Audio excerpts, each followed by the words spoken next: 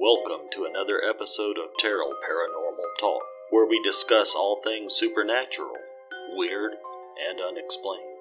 Join us for discussions on UFOs, ghost stories, paranormal investigations, strange monster sightings, psychic skills, and places of high strangeness.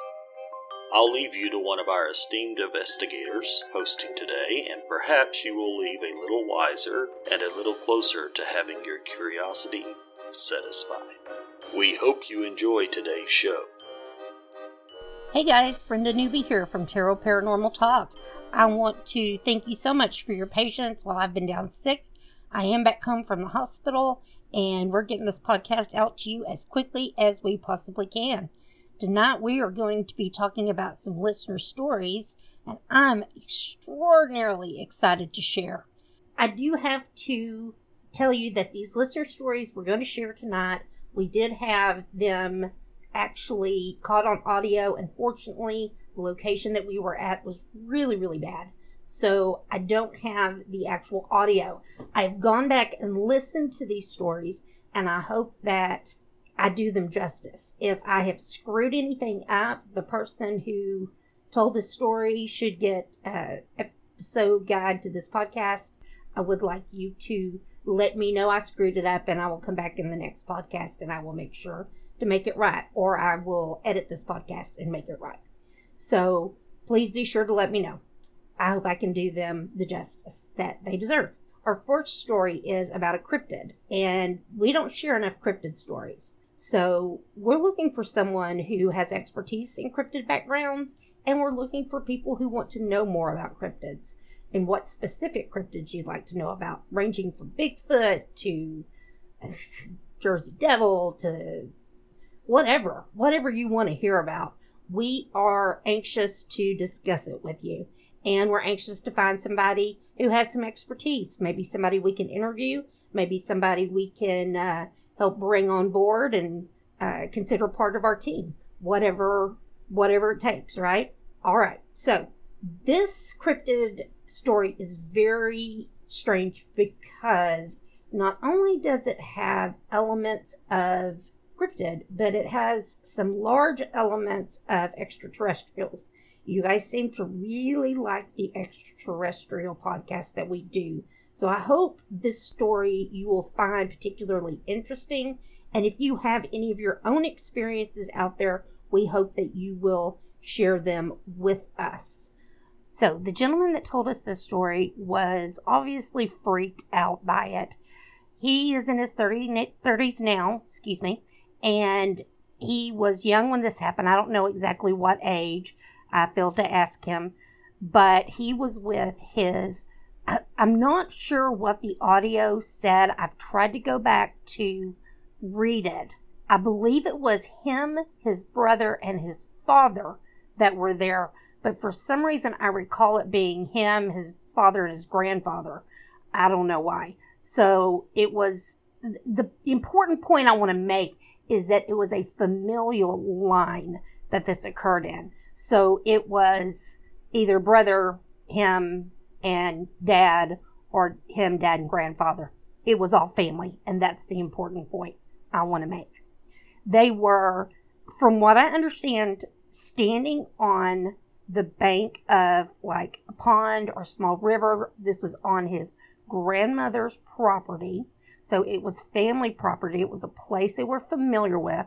It was a place they had been to other times. It wasn't some strange place that they didn't know. He was pretty freaked out about it because he didn't talk about it for years, not even with his longtime girlfriend. He was standing there on the bank with his family, and across from them on the other bank, which was kind of a grassy area, you could consider it wooded. Maybe there was woods back, but he said it was more grass than anything. There is this illumination that comes up, and it is in the form of a being, a human being, or humanoid shape from the way he described it. But it was pale, it was small, it was lit up, and it was walking towards them. And as he watched, he said he wanted to know more. He wanted to explore more. He wanted to see more. He wanted to understand more. But he was just simply frozen, almost to the point of paralysis. And it appeared that his two other witnesses were kind of in the same state. Either they were just so stunned by what they were seeing, or they weren't physically able to move due to the fear, or possibly another factor. That's my speculation there. But he said it started out as a form far away, and it just got closer and closer and closer to them until they were just looking at it and standing there. I had asked him if he had experienced any missing time, and he said that he was young and he doesn't necessarily recall time back then, that it just, the memory that he remembers is seeing this incredible cryptid, and there's no necessarily a memory of them getting back to where they started from. So it's hard to say if there was missing time or not. He does agree that it sounds very alien. What did they see out there? What did they experience? Did they have any experience that maybe they've repressed? I don't know. This is all simply speculation from me. They didn't talk about it, or at least if they did, they didn't talk about it for years and years. Once again, the audio was very, very difficult to discern. So I'm doing my best to recall from memory and the audio that I could retrieve.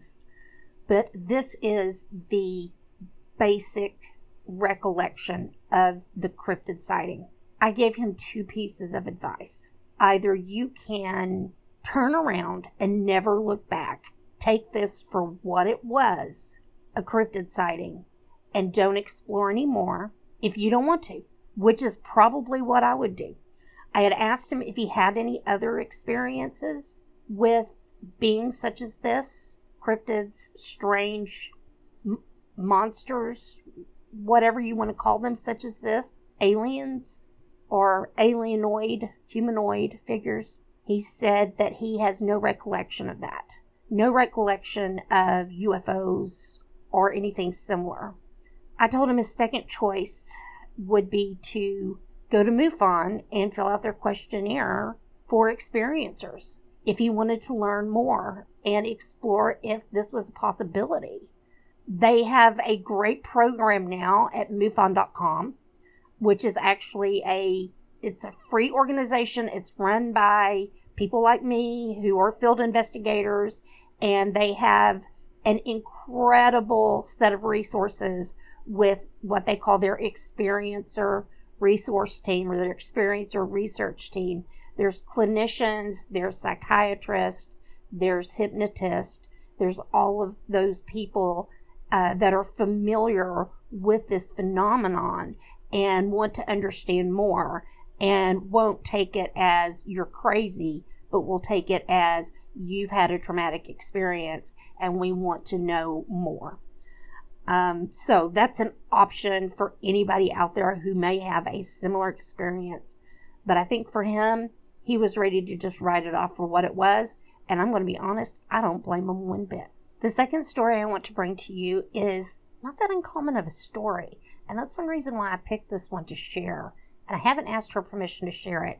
So I'm hoping that she'll be kind enough to let me share it, because it sure was interesting to my fellow investigator when she pulled the original audio out.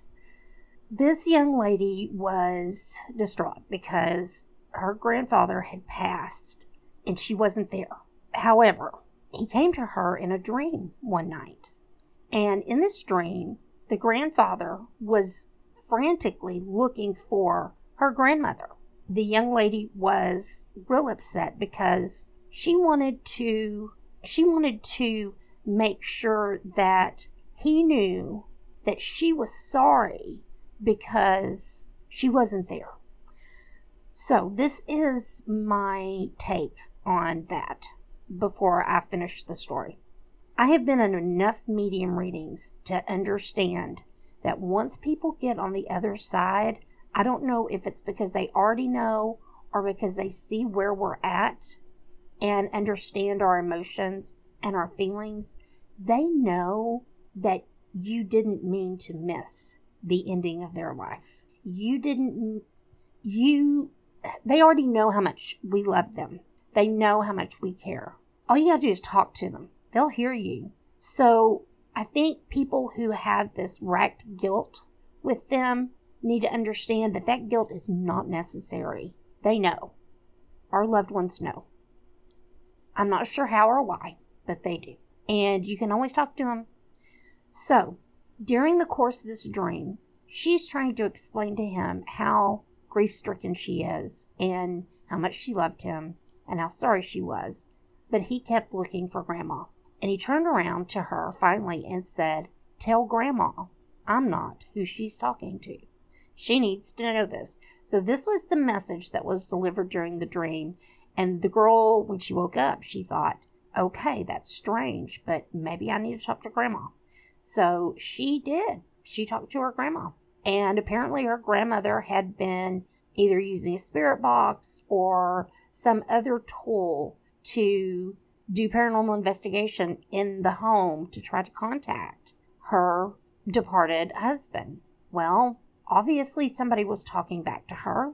Whoever was talking back to her was a mimicker, someone who saw her grief and had latched onto that and tried to speak to her through the spirit box as a way to gain her trust. And Grandpa wanted Grandma to know that it was dangerous. It wasn't him. So he decided to go to Granddaughter in a dream because he knew that she would be the best person to approach her. And boy, was he right. Grandpa nailed it on the head. So Grandma decided to quit ghost hunting in the house. And that was that. End of story. Remember, when you're in a state of grief, it's important to know that we can bring things in that will prey on us. We need to wait until we're no longer in that grief if we are trying to contact somebody on the other side. Because you don't want to bring something in that you don't want. Something that's going to feed on your lower vibrational energies. Go to a good medium. That's going to be your best resource. And if you have a legit medium, it will be money that's well spent. The last story that I want to share with you is about two sisters that grew up playing with a ghost in the house. A very specific ghost. I don't know what all they'd play, but she said things like the ball would roll across the floor, other objects, toys. They'd play games, stuff like that. They got to know this other spirit, the spirit that was there in their house, and playing with them, interacting with them. Her name was Susan, not the real name, obviously. I want to protect the identity of our listener. Anyhow, as she got older, Susan turned out to be the name of the triplet that she was actually a part of. Her mother told her and her sister about this child that she had lost, that was part of their intimate, insane ability to bond like no other family members, brothers or sisters, can in the world. I don't know if they were identical or fraternal, but either way, when they shared the same womb, the same DNA, that sort of thing, they found triplets and twins, develop these skills that are these habits that others do not have if they're separated. Things that we believe are nurture actually are part of nature. They will often find they tell jokes the same way. They have the same style of walk. They drive the same car. They vacation in the same places. They share some off-brand of toothpaste or cigarette or alcohol that they like that is not a real common brand. They have affinities for specific things that we thought were either choice or perhaps nurture, the way we were raised, but it's programmed into their DNA. And when they're together, they have this insane ability to know what the other is doing, what the other is feeling, what the other is sensing, what's going on, especially if there's something traumatic going on. It's almost like they have their own mental telepathy or their own language. I'd like to know more about twins that are separated, if they feel like perhaps they've got some sort of communication going back and forth, that they've always felt like they knew they were part of a twin or triplet set. But this is not an uncommon story for people who have lost a child young or lost a child in childbirth or stillborn, what have you, late term, that it comes back and it will interact with toys and objects and let family know, hey, I'm still part of you guys and I'm still here.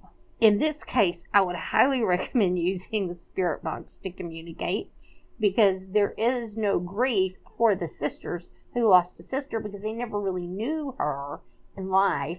But what an awesome tool to be able to talk to your other sister and find out about her. Those are the 3 listener stories that I wanted to share with you today. And the last thing that I want to share with you is some of the cool Spirit Box EVPs we have gotten on the Tarot Ghost Walk. These particular EVPs are from the date of June the 14th, and they're pretty wild. So we turn the Spirit Box on, and I'm just talking, doing my normal routine, and I hear something that sounds unusual.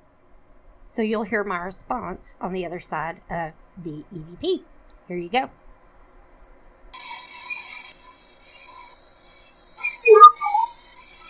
What was that? I think this next EVP is particularly wild simply because you can't hear what is being said. It's muffled. There's a lack of comprehension. However, I do hear that someone's speaking to me, or to us rather, in that little area that we were using. And it's the same voice that comes across twice. And this just doesn't happen the way that these spirit boxes are scanning radio frequencies. So take a listen and tell me what you think. What was that? This next spirit box EVP is a hoot, because I tell them in the middle, you'll know when you hear something. And here it is coming across the spirit box at that very moment.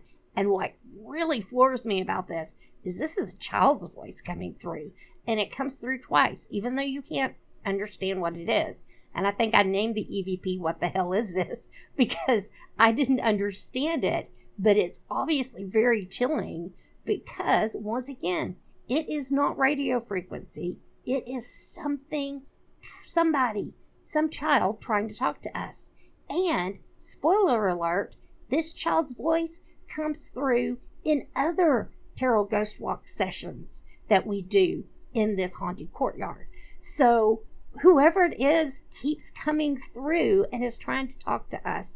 And you'll have to pick that up later on. So here you go. Tell me what you think. You'll know when you hear something. So that is going to be all for me. Thank you guys. If you are interested in the Tarot Ghost Walk, please go to our website. You can go to Terrell, Terrell, tarotghostwalk.com and check it out. I want to thank you all for joining us. Make sure you keep this podcast alive by going to our Spotify app or on our webpage and giving us some love by showing your listener support. It costs money to do our podcast. It costs money to do these investigations. It's expensive, and we want to make sure that we can keep bringing you awesome content. So show us a little love, show our sponsors a little love, and let us know if you have your own stories you want to share by going to our site page and clicking on the link to share a listener story, and we'll be in touch with you. Maybe we'll share your story and you can get some insight on it. And others might want to hear your story because they may have other similar experiences. So logging off, I always say it's a great day to talk to the dead. Thanks for listening. Give some love by subscribing to our podcast to make sure you get your weekly paranormal fix. We are delighted that you have joined us today. There's plenty more stories and interviews to come. Remember, it is always